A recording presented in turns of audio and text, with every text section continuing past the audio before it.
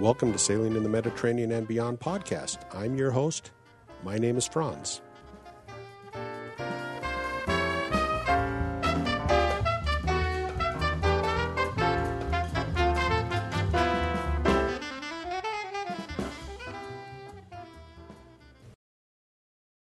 Welcome back to Sailing in the Mediterranean and Beyond. This is going to be the final episode for the 2023 Sail Around Sicily by Andrew Vick. If you want to follow along as we talk about this voyage, go to the website and download the Google track files. I think they're the KMZ files. I've put a link to those that you can download. Also, in the last episode, I talked about my crew positions that might be open in my upcoming spring sailing season. All those positions have been filled at this point in time. But if you're interested in joining me on future sailing adventures, I'm always looking for potential crew members. Write me a note, franz1@medsailor.com, and tell me you'd like to be included in the list of potential future crew members. When you write me a note, send me your phone number because I will call you and talk to you. I'm not big on emails going back and forth. All right, with that out of the way, let's get on to this episode. I'm on Skype with Andrew Vick again. This will be the third of his 2023 sailing route around Sicily. This is the third episode. It seems like, Andy, whenever you and I start talking, we just go on and on and on. But where we left off in the last episode was at Castellamare in Sicily, on the northern coast of Sicily. It's a little town at the very bottom of, it looks like an open bay to the north. So we just had to stop then because it had been going on for, basically, you and I talked for almost 2 hours the other day. So yeah, we sure did. We had to quit. So anyway, it's good to have you back again. We've had a couple weeks break before the last episode. That both of them have been released, and so everybody's anxiously awaiting for the final episode of your sail around Sicily. So continue on from Castellamare, or start at Castellamare. Yeah, from Castellamare. Yeah, it's a gulf there on the kind of the northeast portion of Sicily. It's a nice bay, beautiful town, a little marina, and when you're moored up in that little marina, you're right in the heart of the town, which is amazing. I think I mentioned in the earlier podcast, I want to be in the middle of things as a boater. I want to be in a little harbor where the town was set up around the harbor, not in some sort of remote big anonymous marina where it's 20-minute walk to get anywhere. So this filled those boxes. Lively little spot, super fun, some parties, some bars. Stayed up pretty late, I think. So, but a good spot. So, yeah, we stayed a night, continued on across the bay there, anchored for the night next to a really cool sea cave. But again, now it's pretty wide open here. So when we dropped anchor, we had a good amount of wind chop coming in, which seems to be the norm. You don't really find truly pleasant, calm anchorages when you have fetch like this. But it did settle down. I know that was the theme now the last couple of podcasts here, that kind of complaining about leaving my beloved Croatia and having to endure, the possibility of swell in anchorages and having your boat, rock side to side all night. So yeah, that's taken some getting used to. But luckily this anchorage did settle down, and we had a pretty good night of sleep. And I guess that was the last stop before we kind of circled around and pulled into Palermo. But I got to say, this portion of Sicily, the scenery is insane. There are these, 4,000 or 5,000 foot peaks, these beautiful, majestic, steep mountains just kind of jutting up. So beautiful scenery, really beautiful. Now I'm looking at your track. Did you drag anchor there, or is that just a zigzag on a track coming in there? Oh, which spot are you talking about? At the anchorage, just off the beach. My first stop after Castellamare. Yeah. Let's see. We didn't drag. We were probably kind of, hunting around for the right spot. Okay. It's kind of funny. So Italy has this rule, and we don't know the exact rule, but generally it's thought of that you cannot anchor within 300 meters of shore, or else you risk getting fined. So and luckily a lot of the places it's still shallow enough to anchor 300 meters offshore, but that's 1,000 feet. I don't want to anchor that far offshore. I want to be in tight, nice, as close as I can. So it's always this kind of like, well, is this 300 meters or is the rule really 150 meters? And there's no good consensus yet on that. And if there's a swim line, is it okay to then anchor, right up to the swim line if you want? So that was probably us trying to kind of feel out what 300 meters actually is. It's interesting because I didn't even know about that rule, and I just anchored where I never got questioned anywhere.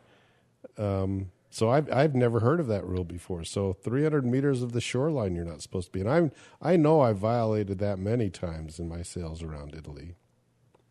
Yeah. Probably we're able to read too many things like on Navily and these cruising forums now where you pick up all these little tidbits, and then some of these things you might be better off just not knowing, right? And just kind of, asking for forgiveness if you do, get caught. I see here now I've measured, I'm 212 meters from the beach now that I've got Google Earth open now and seeing where we ended up. So. Yeah. One time I was in Sicily. I was in Porto Rosa. I don't know if you ever went there, but I rented a car and I was driving around and they had a roadblock there.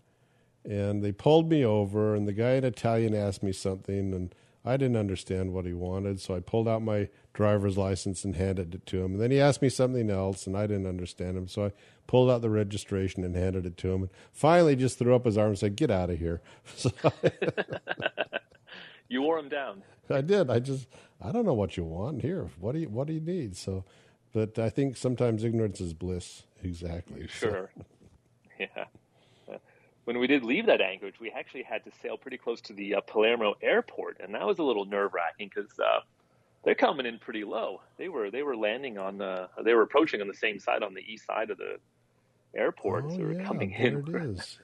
I've driven my family to the airport, but I didn't realize how close you went around that. Yeah. Yeah, it's right on the water. So I mean, these planes come in. They're low. I mean, they're not big planes, but anyway, they still could do some damage, right? Yeah. My mast is only 50 feet off the water. But it seems close. It does seem close. So. Yeah, right. It's like anytime you go under a bridge, no matter how tall the bridge is, it always looks like it's really close. Yeah. Yeah. Okay. So now once we're back to the airport, I actually have been where you've been on land, not on a boat, but on land at that point in time. So, but yeah.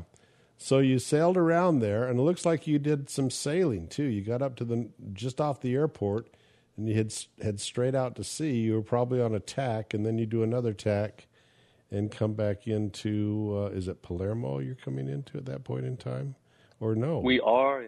Well, our destination for that day is in fact Palermo. I think we took a swim somewhere. No, we did sleep on That's right. That little green dot. We anchored there for the night. I'm looking back at that tack you just mentioned. What a horrible tack. Normally you think you can tack about 90. Yeah, all things. When things are good, you can tack about 90 degrees. But man, that's an ugly tack. That looks like more like at least 110. That's about what my boat tacks at. That's about my average tack. I always think 90 degrees, but when I actually look at it on a track, I say, wow, there's nowhere near 90 degrees on my boat. So, right? Yeah, I'm way beyond that on my boat. But of course, I'll sit here and say, well, there must have been some current that made us, okay. made it. But maybe there was current in favoring us, so maybe the actual tack was even worse. I don't know. But yeah, that 90-degree tack. Sometimes you get it right. Sometimes you look at the little track, later on, and it's 90. But then it's probably had some current in your favor. But yeah, we pulled up to this little beach town.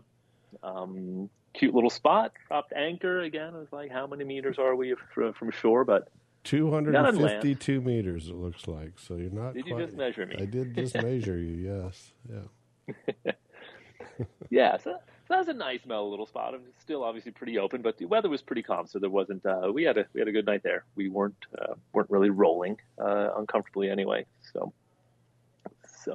But cool little beach town. We found a couple of nice bars in town.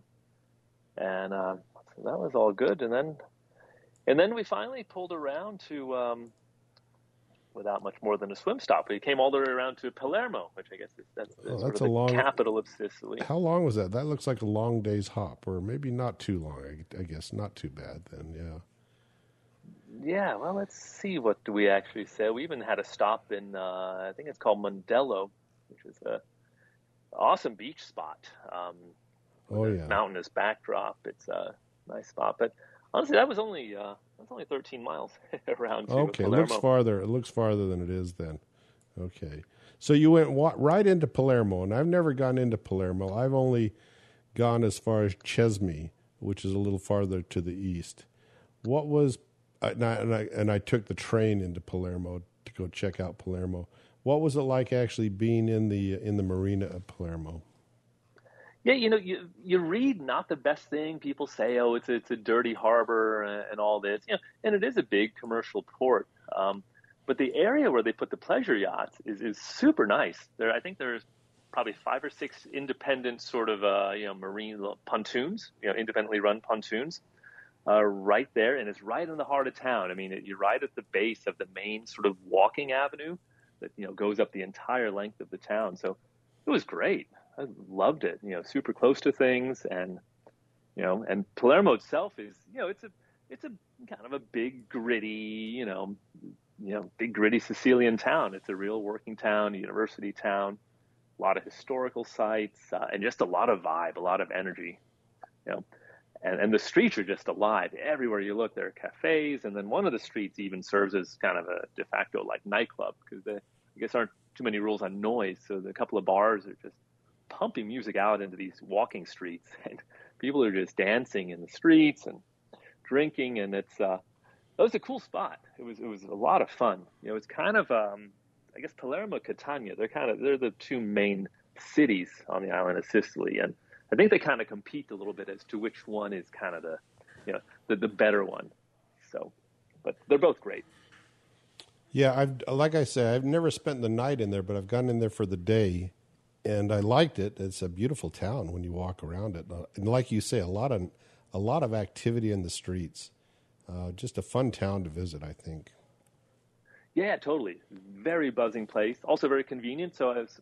When I do these sails, I have this particular summer, people stayed on board probably about 10 days at a time. So, and then you kind of time it. So at each end of those 10-day or whatever, 10 to 14-day legs, you'll have some kind of convenient, airport or something, or a ferry terminal. So of course, Palermo has its main airport right there, which was convenient. So changed crew in town, actually boarded my final crew of the summer in Palermo.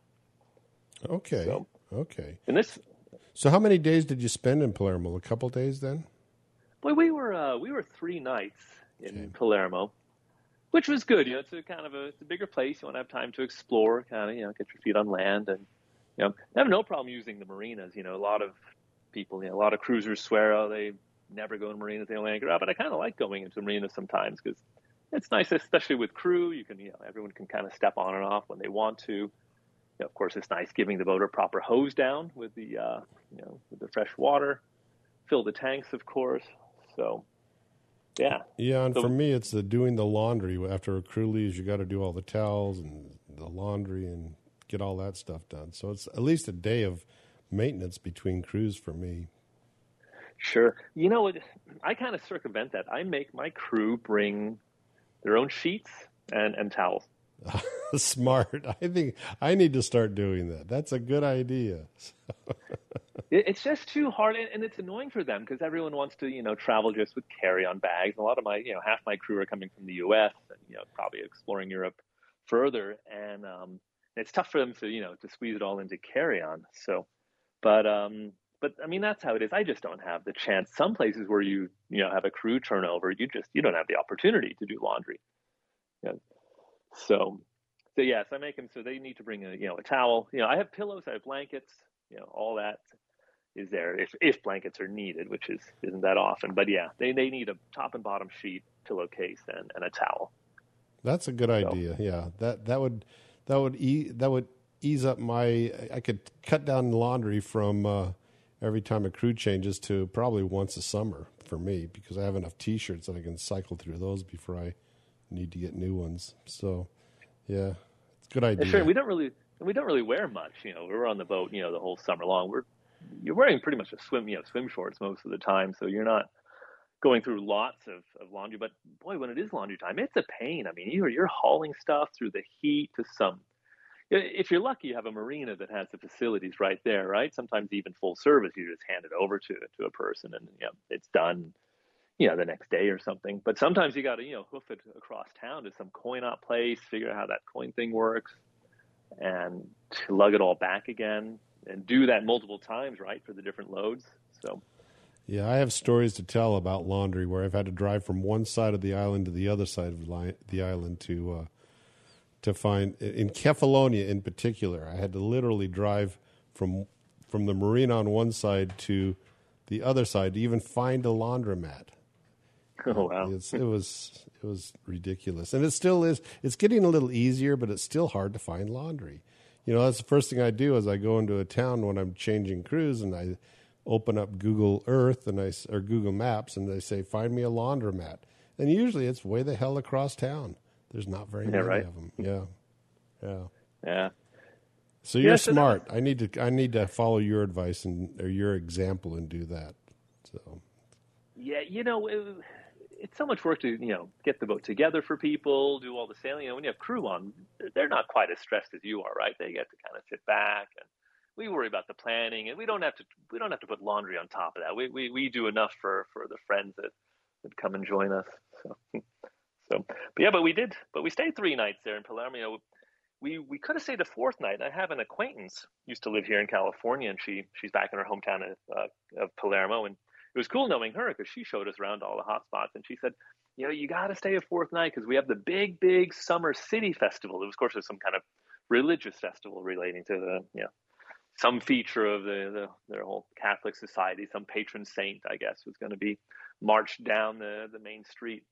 And she said, yeah, they're expecting like 150,000 people to crowd this main avenue. It's going to be wild. There's going to be fireworks. But at this point, it had gotten really hot. This is when kind of the big, great heat wave, and this is about mid-July. This is when the big, great heat wave started. And after 3 nights there, I was ready to get out. The idea of 150,000 people crowding that street in those temperatures, even at night, it was hot. I said that does not sound nice. So we skipped out on the festival and got going that Friday night. But it would have been fun. I guess had fireworks and all kinds of stuff. Had it been cooler, the heat there it got crazy right about now.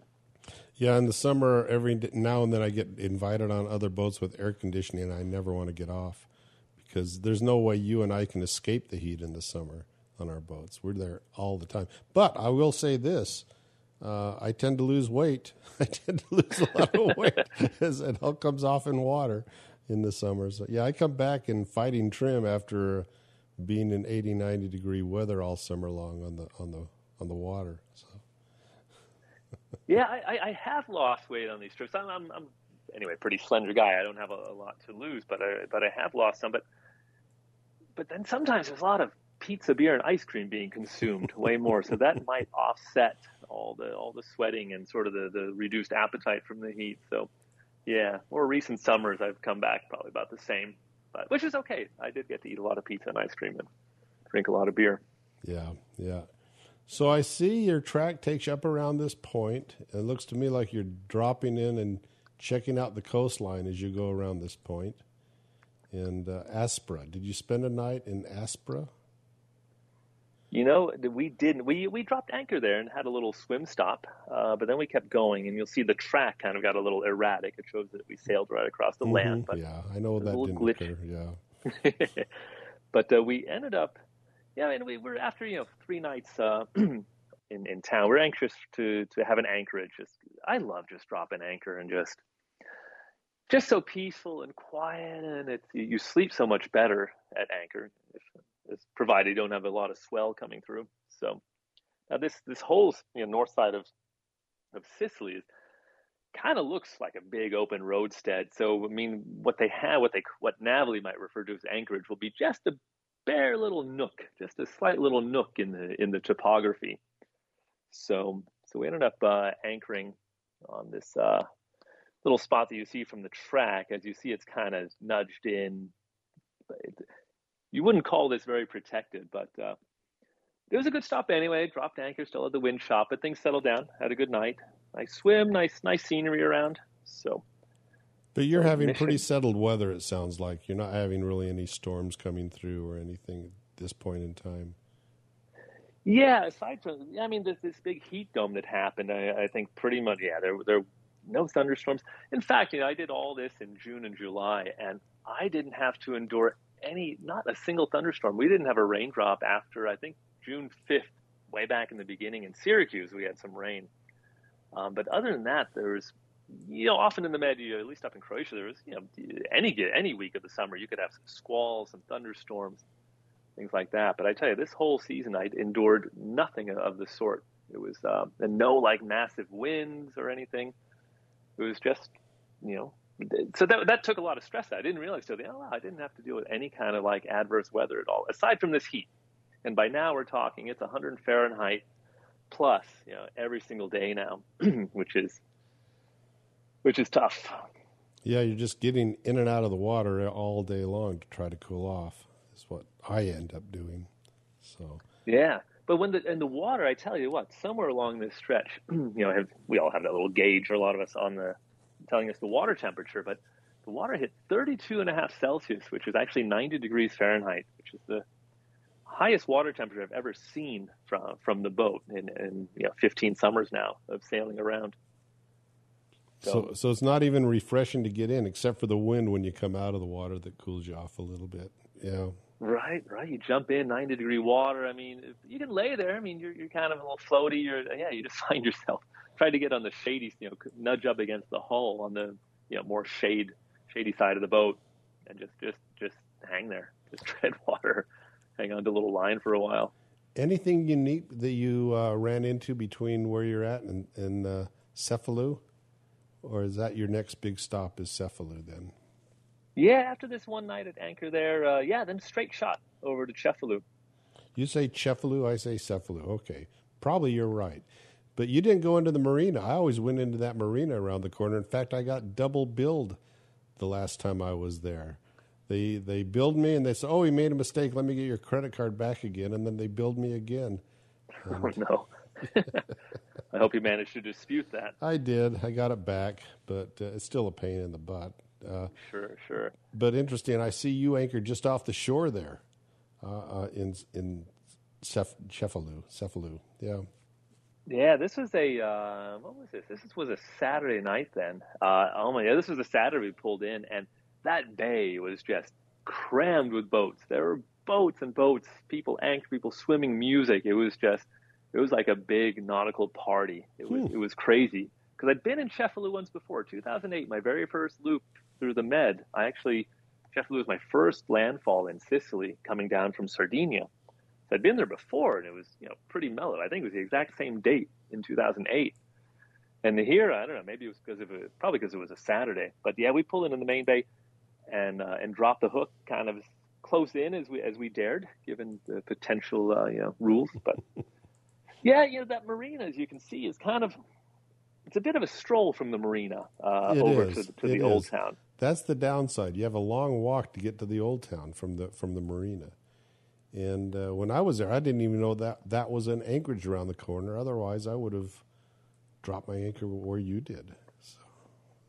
Yeah, well, we were lucky. In 2008, I dropped anchor there one morning, and then we went touring around. By afternoon, a pretty big wind chop had built up, so we were kind of we were a little bit stressed getting back to the boat. And on that day, 15 years ago, we actually came around to the marina because it was just too lumpy in the anchorage. But in this case, we stayed 2 nights actually in Cefalù, and it was pretty tolerable. There's always going to be a little bit of a roll when you have 800 miles of fetch, up to the north of Italy. But Cefalù is awesome. I mean, Cefalù is just one of those dream spots. If you look at the highlight reel of Sicily, Cefalù is always going to be one of those kind of top 5, kind of town highlights. Just this beautiful mountain and this old town, this old, just right on the water. It's almost indescribable. It's so cool. So It is 2 nights there. It's one of my favorite cities. I really enjoy it. And I was staying at the marina, like I said, and just a quick story. You know, they've got the garbage you can dump off, and they've got it separated by glass and paper and trash. All these bins along the side by the office in the marina. And so I was sitting there when the garbage man came by and emptied it, and they took them all and emptied them into one big barrel. So, Oh, did they? it's all for show. It's all for show, is what it was. But yeah, and then I actually went out and didn't want to pay another night in the marina because it wasn't cheap, and just went out and anchored, and I still had the full protection of the breakwater just out probably 100 yards from the piers, and just anchored. It was dead calm out there, and much more comfortable than being tied up to the keys. So, and I was surprised more people didn't do that. Maybe I wasn't supposed to, but nobody stopped me. Yeah, and now that we have Navily and things like that, you'll read the occasional story, and I think specifically there they said, they don't want you anchoring like right in there. You got to be a little further off, like around that little tip more to the west. But I think these days we've had a lot of wind from the east the last few days up to this point. Okay. So that would be wide open from the east then. Yeah, that marina with east wind must be a nightmare. So that was yet another reason why. Yeah, you can see my tack. I made a tack on the approach to Cefalù, which implies that or suggests that there was an easterly wind. And again, a really horrible tack of probably about 110 degrees. So, yeah, I'm embarrassed now that I shared the track with you because these tacking angles are so bad. Yeah. All right. Now it looks like you actually anchored before you went out to the Aeolian Islands. Then you went out to Cape Orlando. There's a marina there. Didn't notice that.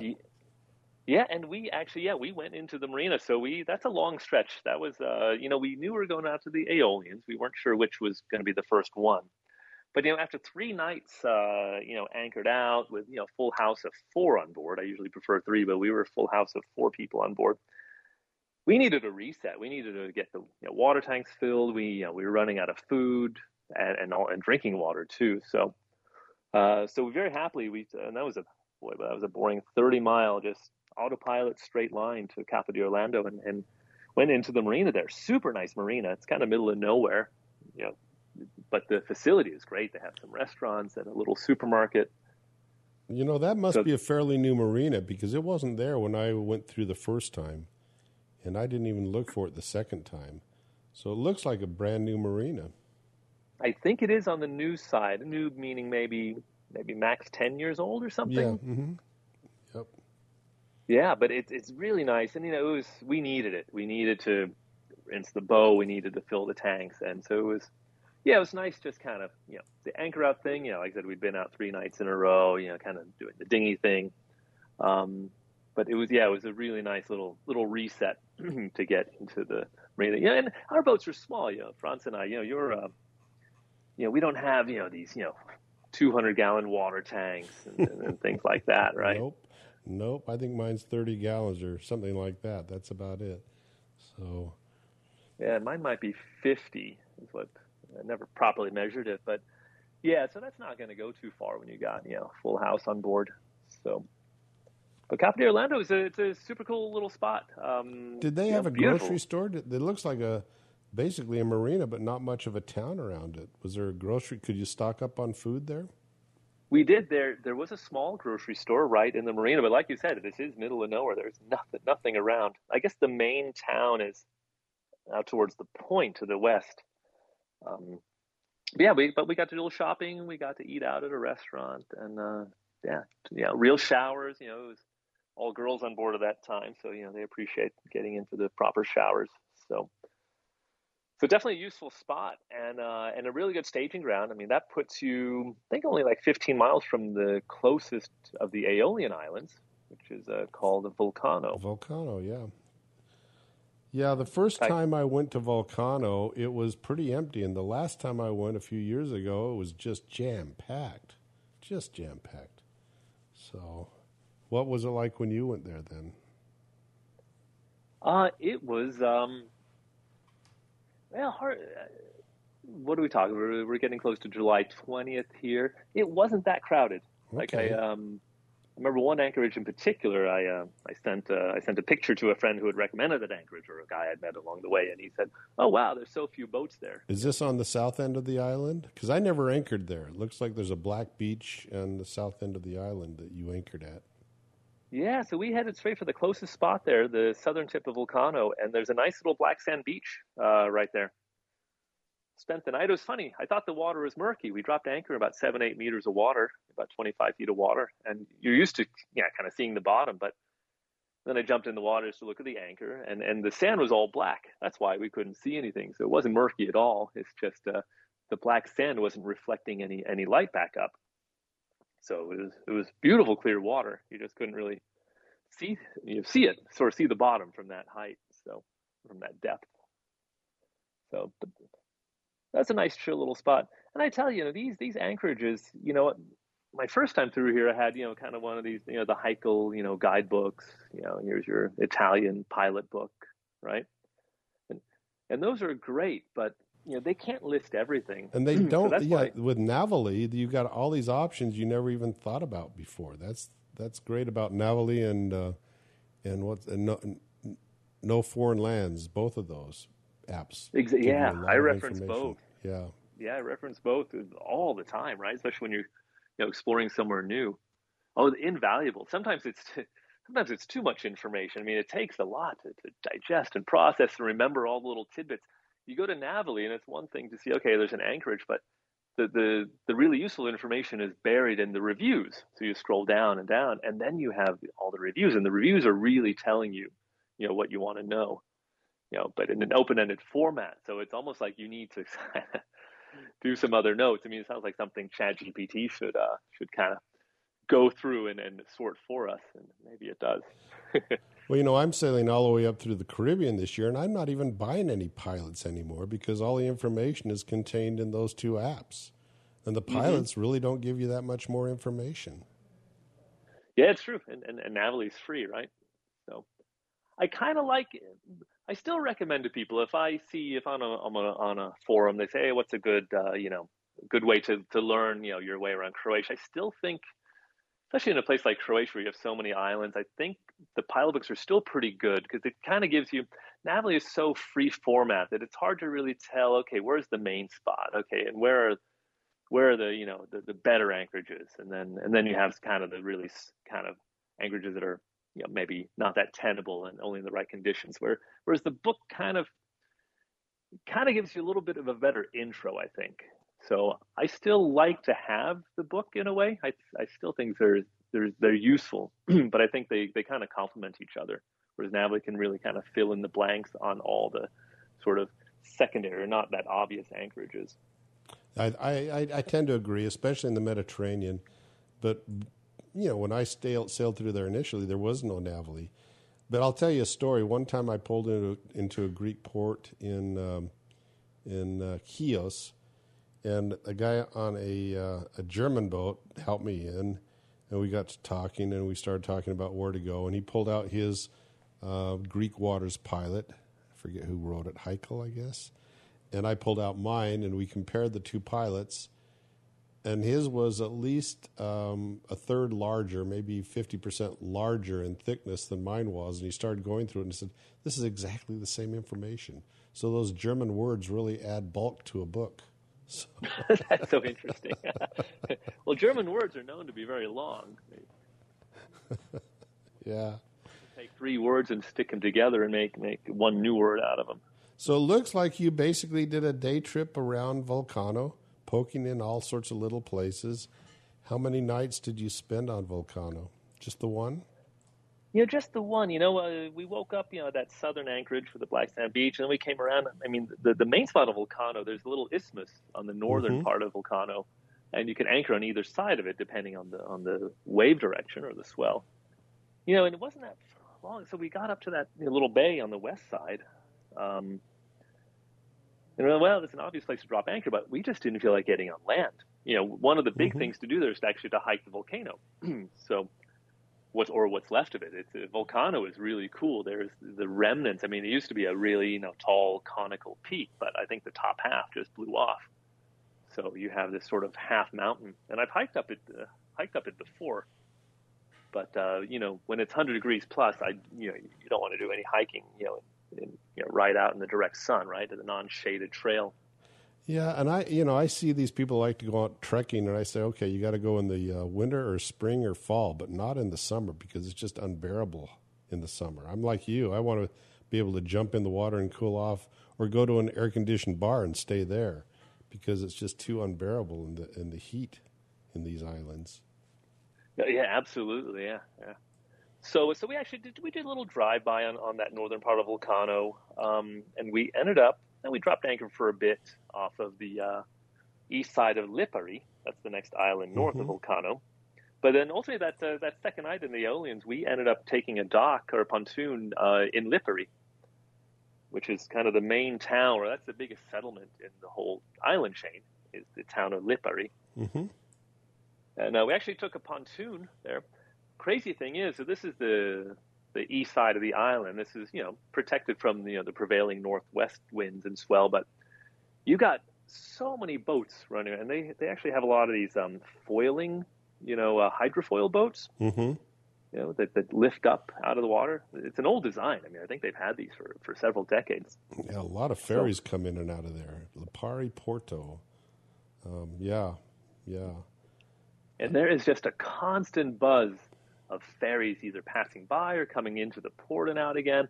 There is a constant swell, and all these different ferries are going at such high speed, plowing through the water and generating the biggest boat wakes you could imagine. So when you're staying in these little pontoons that have there's one proper marina in Lipari, but it's a little further from town, and then there are a series of pontoons that are independently managed, and they're really exposed. So it's really kind of an ordeal. You set up a whole web of lines, but your boat is going to be moving like crazy as long as the ferries are going. But after dark, once the ferries stop, things settle down and you actually sleep well. But prior to that, I mean, the boats on the pontoons are just getting knocked around like crazy.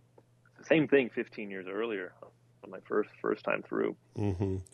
Yeah, I've got long stories to tell about that, and I've told them in past podcasts, so I'm not going to reiterate them here. But, yeah, Lipari, actually, that's the only harbor that I could escape to when I had the worst weather in all the time I've had guests with me was when I was sailing in the Aeolian Islands, which I think means the windy islands, I think is what right. Yeah.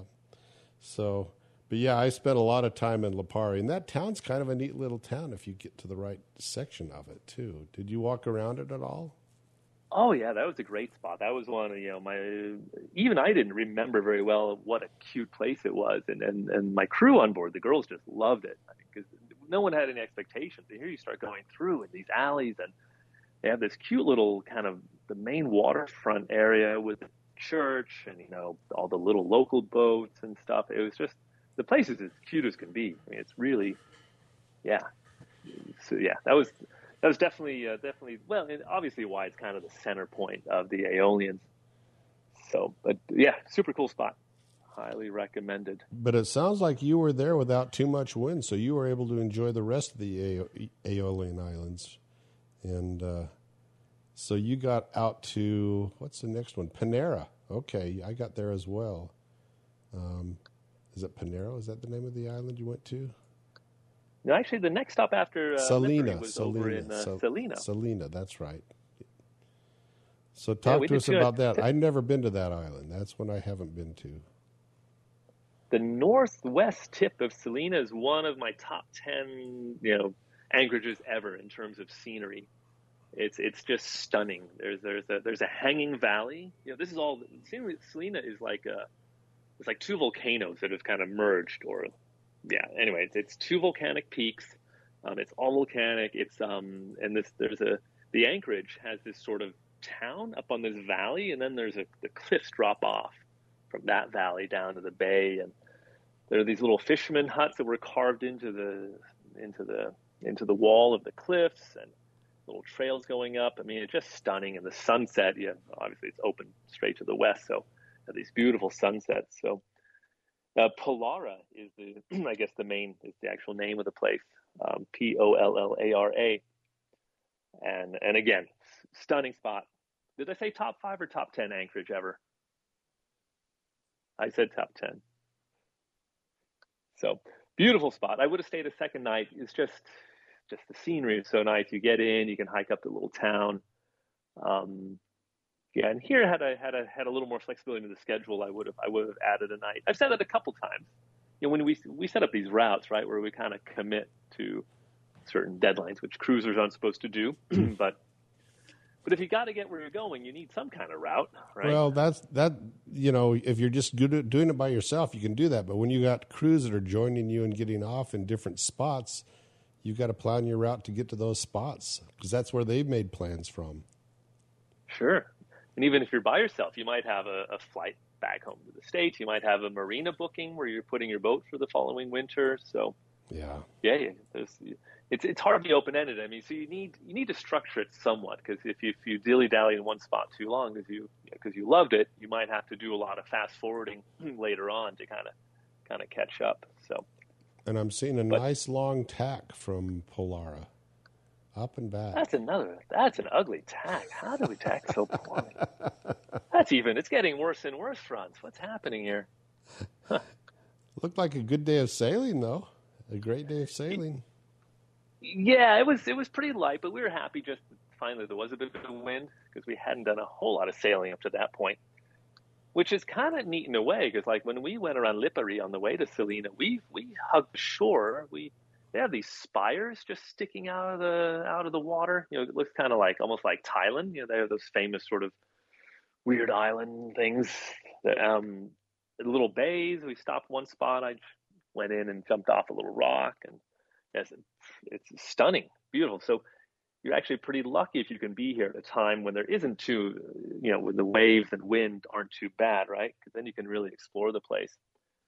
So if you have your normal, the so-called normal northwesterly is going to kind of make the western side of these islands, a little less fun.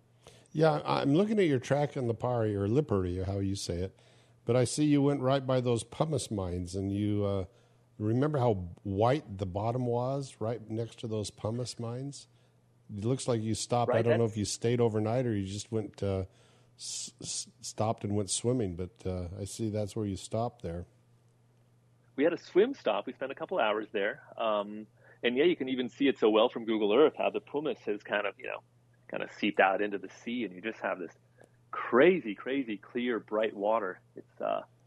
It's insane. It's so nice. Yeah, and if the wind's blowing it, you can sometimes get rocks floating around you in the water from the pumice rocks.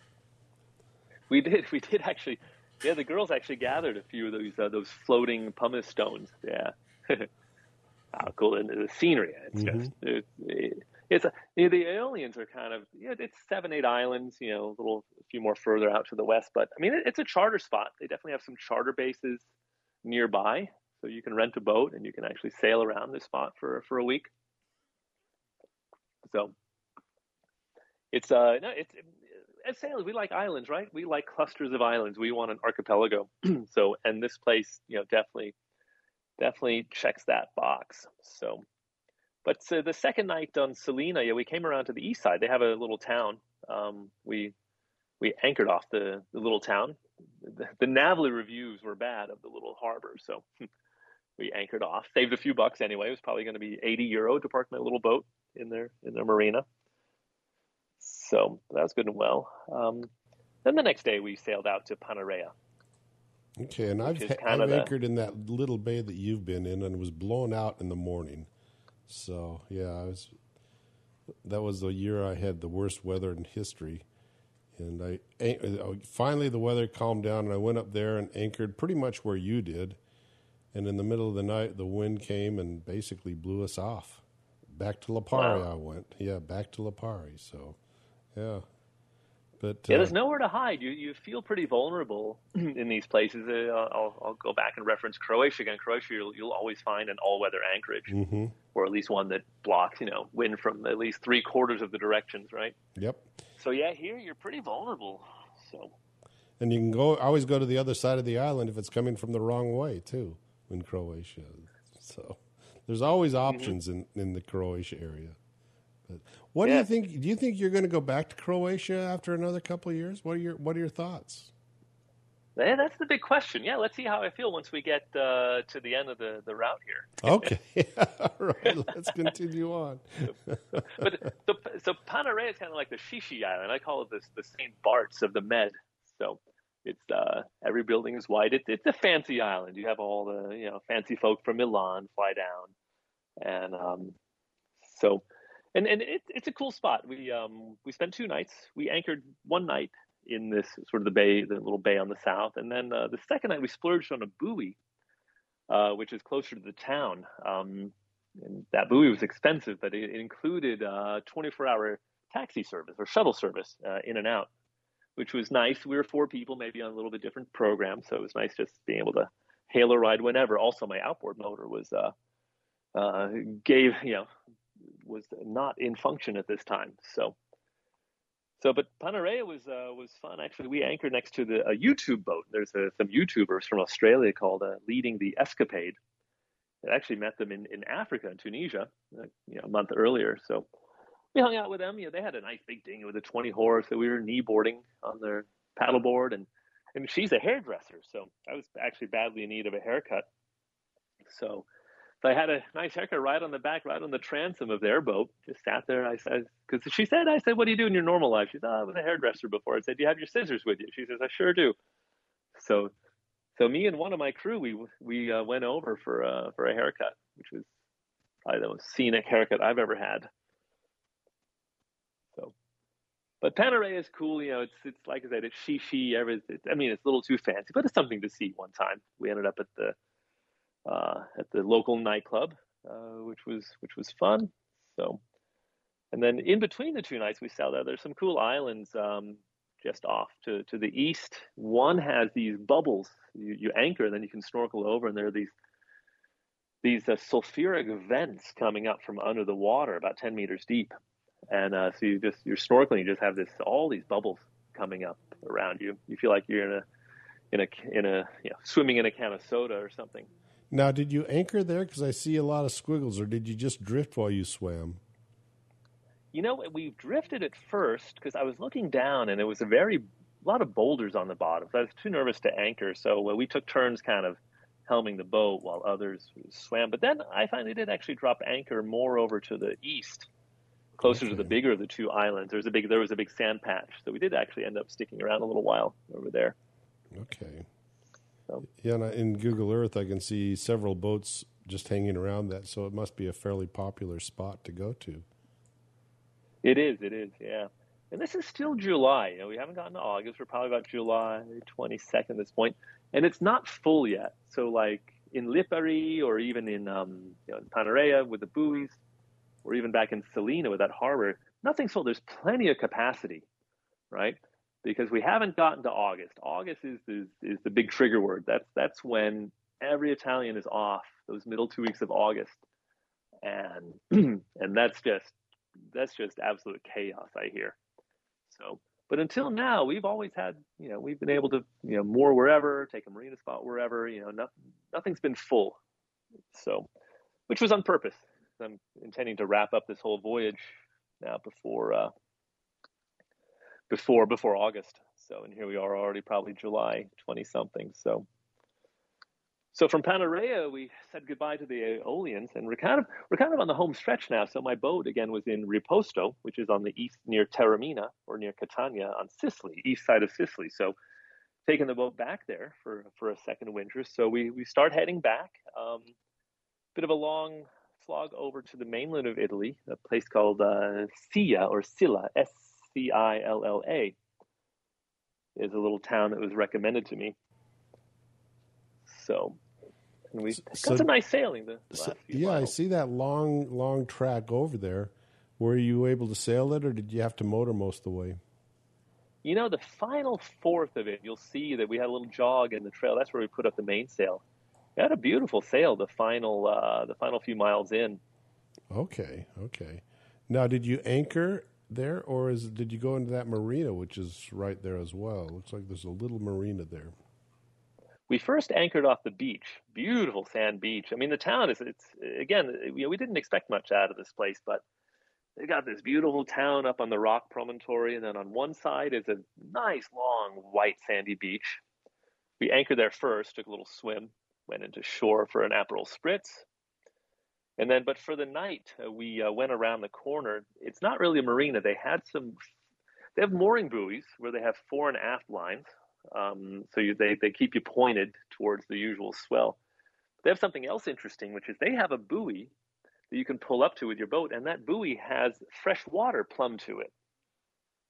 So it's about 100 feet from shore. They run a hose, so you can tie up to that buoy and fill your water tanks and rinse your boat and do everything. This is the mainland, so there's plenty of water. But I've never heard of anything like that before. So that was a big draw of coming to this spot. We needed a refill. We've been anchored out now for the previous 4 nights or so. So it's definitely time to get the water tanks topped off. Okay, so I can sort of see it in your zigzag around this buoy, and then you went and stayed the night in this other spot, it looks like.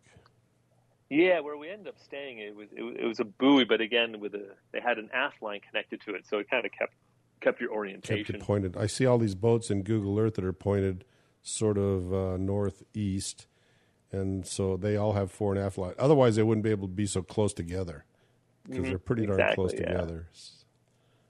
Yep. So the town is cute. Actually, Silla, Scilla, or Sia, I don't know how they say it. But this is the name of one of those monsters in the Homer's Odyssey, right? She was the sea serpent, I guess. Oh yeah. So she's the one that would grab sailors off the boat and slam them into the cliffs and things like that. So that's what they named her after. Okay. This town, or this rock at this town. Yeah, I'm looking at the images on Google Earth. It looks like a pretty town. Nice, cute town. Really pretty. And here's the thing with sailing, right? It's just we went there because it was convenient. It was on the way. It was kind of the right distance between us and the next stop, right? So and you just discover these places that are just you've never heard of. I mean, no one will ever go here, but here we did, and it was amazing, and it was just cute, and that's kind of the fun part of doing the voyaging that we do is just coming across places like this. Yeah, the Italians will be visiting these places, but no travel agent in America is going to say, go visit Celia, It's just, right. Yeah. Yeah. And but I tell you, it's still hot. I tell you, this heat is not relenting. We noticed in the evening that there were a couple of wildfires. I'm used to that from California, right? You got, a wildfire popped up over there. I don't know how, though, but there wasn't any lightning. And then we went to sleep. That was fine, but it was too hot to sleep down below. So it's actually, and I rarely do this, but I just snoozed up in the cockpit. I don't have the longest cockpit benches, so it's not that comfortable, but I was snoozing up there overnight. And when I woke up right around sunrise, about a mile away, but the whole cliff was just an inferno.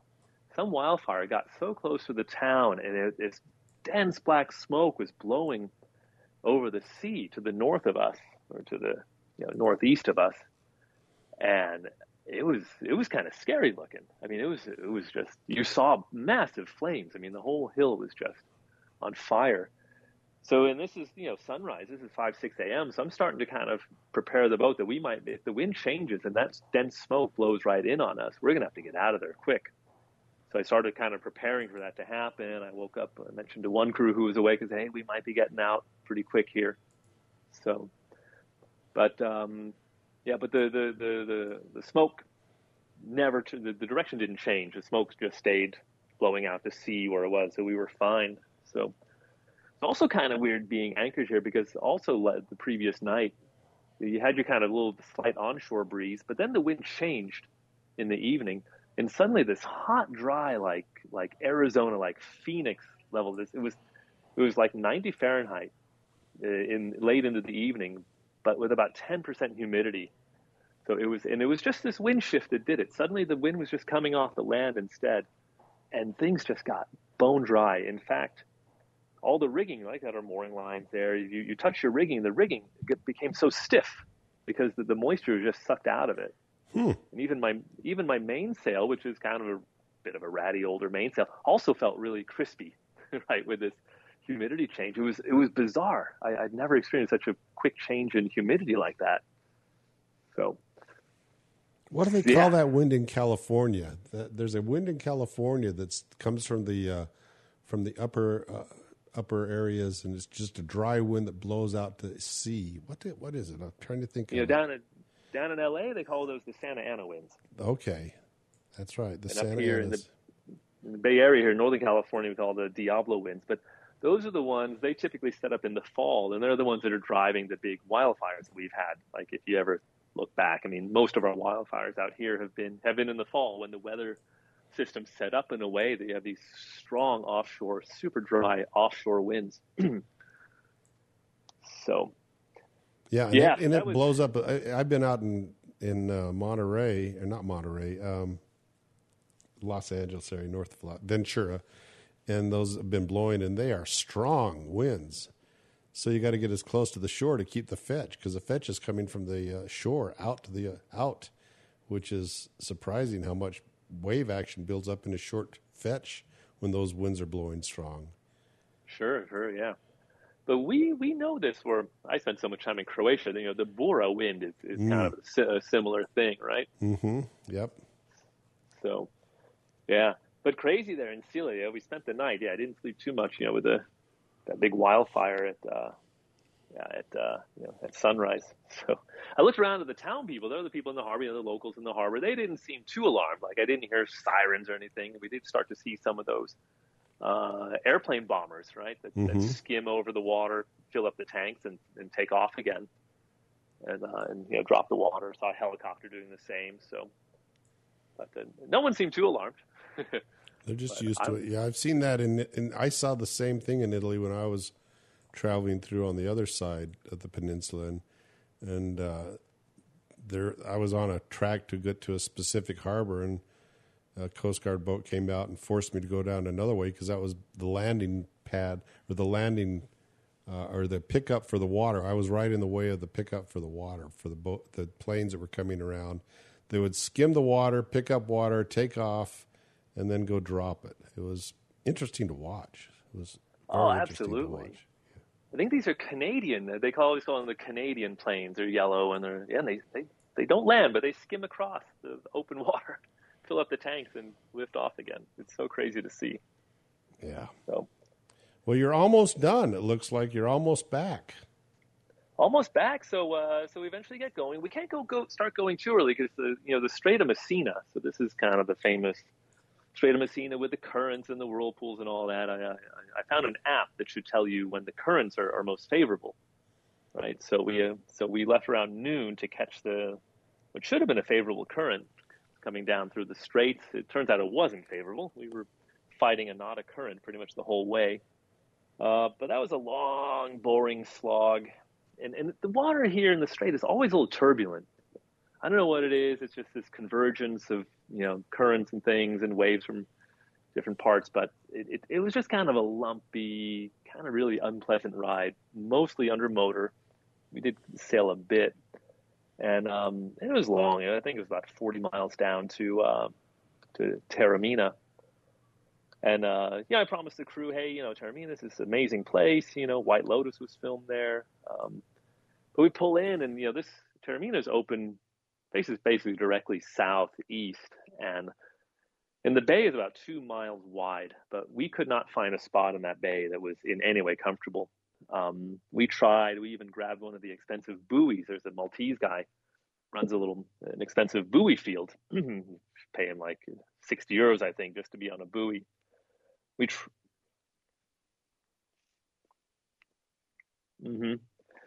So we took at the buoy. We kind of went across the bay a couple times just to see where it was most comfortable. But there was just this swell coming in, and we took a buoy. I actually called the Maltese guy who runs this buoy. I said, because he's usually there on a boat. He spends pretty much the whole summer on site on his boat, and he wasn't even on his boat.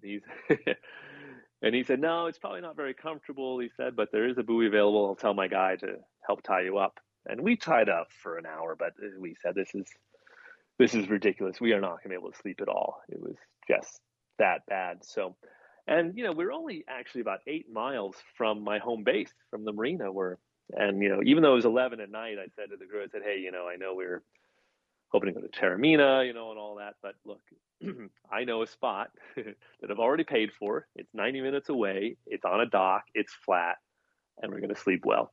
And everyone is in favor. So we just kept on going. We detached from that buoy, motored the last 8 miles down to Reposto, and called it a sail. Yeah, it looks like you're about 100 yards away from where you left earlier in the season. Then just down the dock. Mm-hmm. Yeah, exactly. So did you have an annual contract in the water then in Reposto then? The previous summer, I guess I had a 10-month deal, but this particular winter now, I had to sign up for a full year. Okay. It was the price. I only needed 10 months. I like to sail 2 months, park the boat for 10. But the 10 months I wanted, which included August, they said, you might as well just book a year the way we do the pricing. I said, well, okay, that doesn't make sense, but let's do that. So. And how much was that for a year contract approximately? Boy, I think in U.S., probably about $4,500 US. Yeah, okay. That sounds, that's sort of what I would expect. Yeah, about $400 or $350, $360 a month, sounds like. Yeah. Yeah, and that's in the water, a wet berth. The boat did well the previous winter in the same spot, even though there's a massive storm, but the marina had pretty good protection. Again, you always worry that Mount Etna is going to erupt, but so I'm kind of rolling the dice there. But so pulled in. It was super nice just getting in flat water, just like marina, showers. We went to Taormina the next day by train, so and actually got a room for a couple nights. So we got our fill of Taormina, but that wrapped up the sailing portion of the summer. That was 8 amazing weeks of Sicily, Malta, and Tunisia. So it was awesome. A lot of traveling. So what are your plans for next year? Yeah, always in flux. Now we're talking now in January 24. So I guess I'm heading over in a mere 4 months or so. So yes, I better. So I plan to sail. I think what I'm going to do is sail in June. Probably go to the Aeolians and all that. Now I'm paid up through the end of July. So I think I'm going to sail in June. I'm going to skip the July heat. And then in August, I'm thinking I might sail back to Croatia or Greece, but getting over to to where there are better archipelagos, more islands, more anchorages. So, but that's kind of the tentative plan right now. And I don't mind doing that in August because let's say you from Reposto or from east of Sicily back up to Croatia, this isn't like a high volume cruising ground. So I think even though it's August, it'll still be pretty manageable in terms of crowds. No, you won't see that many boats. That'll be fine until you get up to Brindisi or just south of Brindisi. But if you're going to head over to Greece, you may as well just plan on winter. That's right. You're VAT paid, so you don't need to worry about that.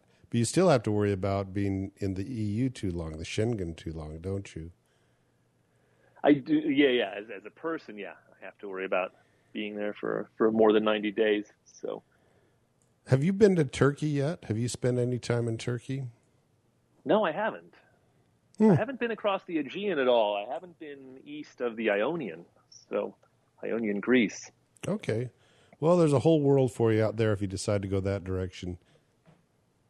Yeah, I know you spent a lot of time in Turkey, and if I do go, I'll pick your brain a bit and maybe listen to some of your older podcasts about it. So yeah, I spent many years wintering in Turkey because that put me out of the EU. I didn't have to worry about it, and quite honestly, I like the Turks and I like Turkey, so yeah, I'd go back in a heartbeat to that area. I actually liked it more than Croatia, Greece, and Turkey than Croatia. Number one, it was cheap, really, really inexpensive. At least it used to be. I hope it still is. But you had a lot of variety in the different islands, and I enjoyed it a lot. So you might want to head that direction. Yeah, the other idea is maybe wintering in Preveza in Ionian Greece. Mm-hmm. So maybe that's a backup plan. Croatia, what do I... Yeah, there's something about it. There's just... I've been to the Ionian a couple of times, the Greek Ionian. and definitely enjoyed it. The food's way better than in Croatia. But I think Croatia is just a little more of an extensive archipelago. I mean, there's a lot of islands from north to south stretching over a large area. But then again, I should be probably going through the Corinth and going to the Aegean and all that. But then there's the Meltemi, so yeah, I don't know. So still in the planning process, but the summer was amazing. I mean, my whole idea this summer was getting, starting to see new stuff again, because I was sort of pinned into Croatia there for quite a long time, and mission accomplished. Yeah, exactly. So you talk about Preveza. I did winter in Preveza one year.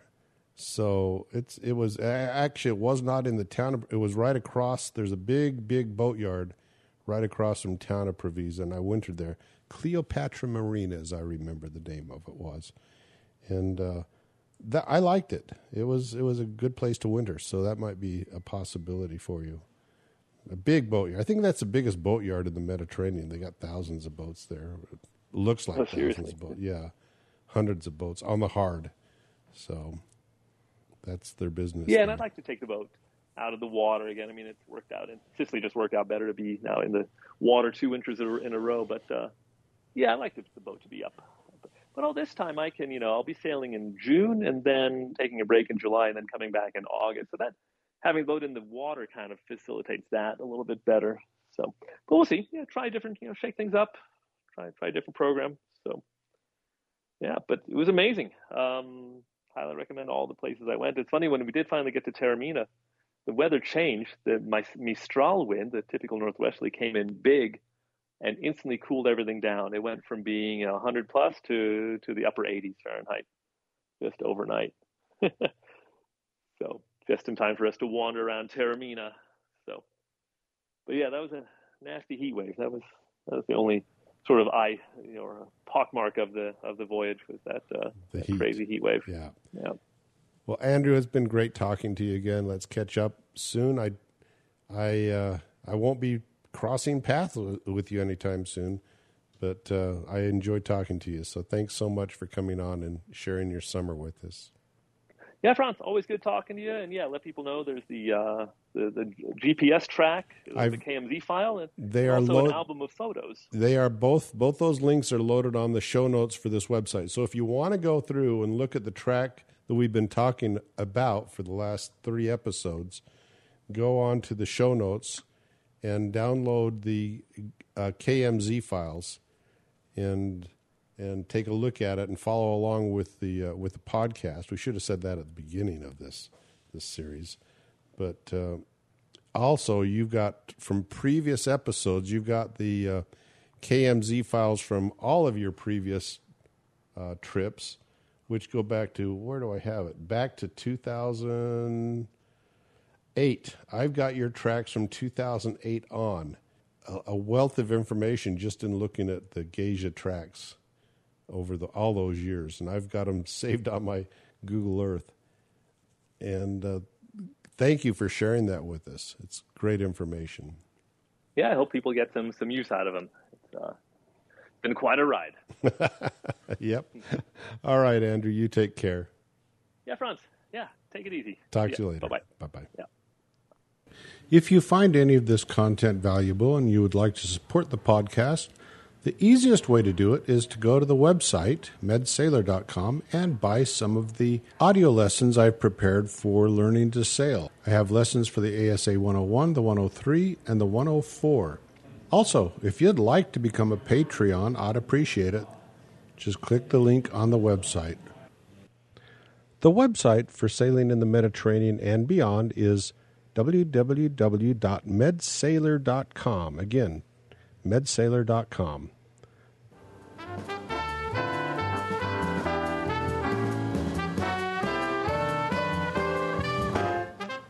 Life is short. In the end, all that really matters is the memories you make. So make a few. Go sailing.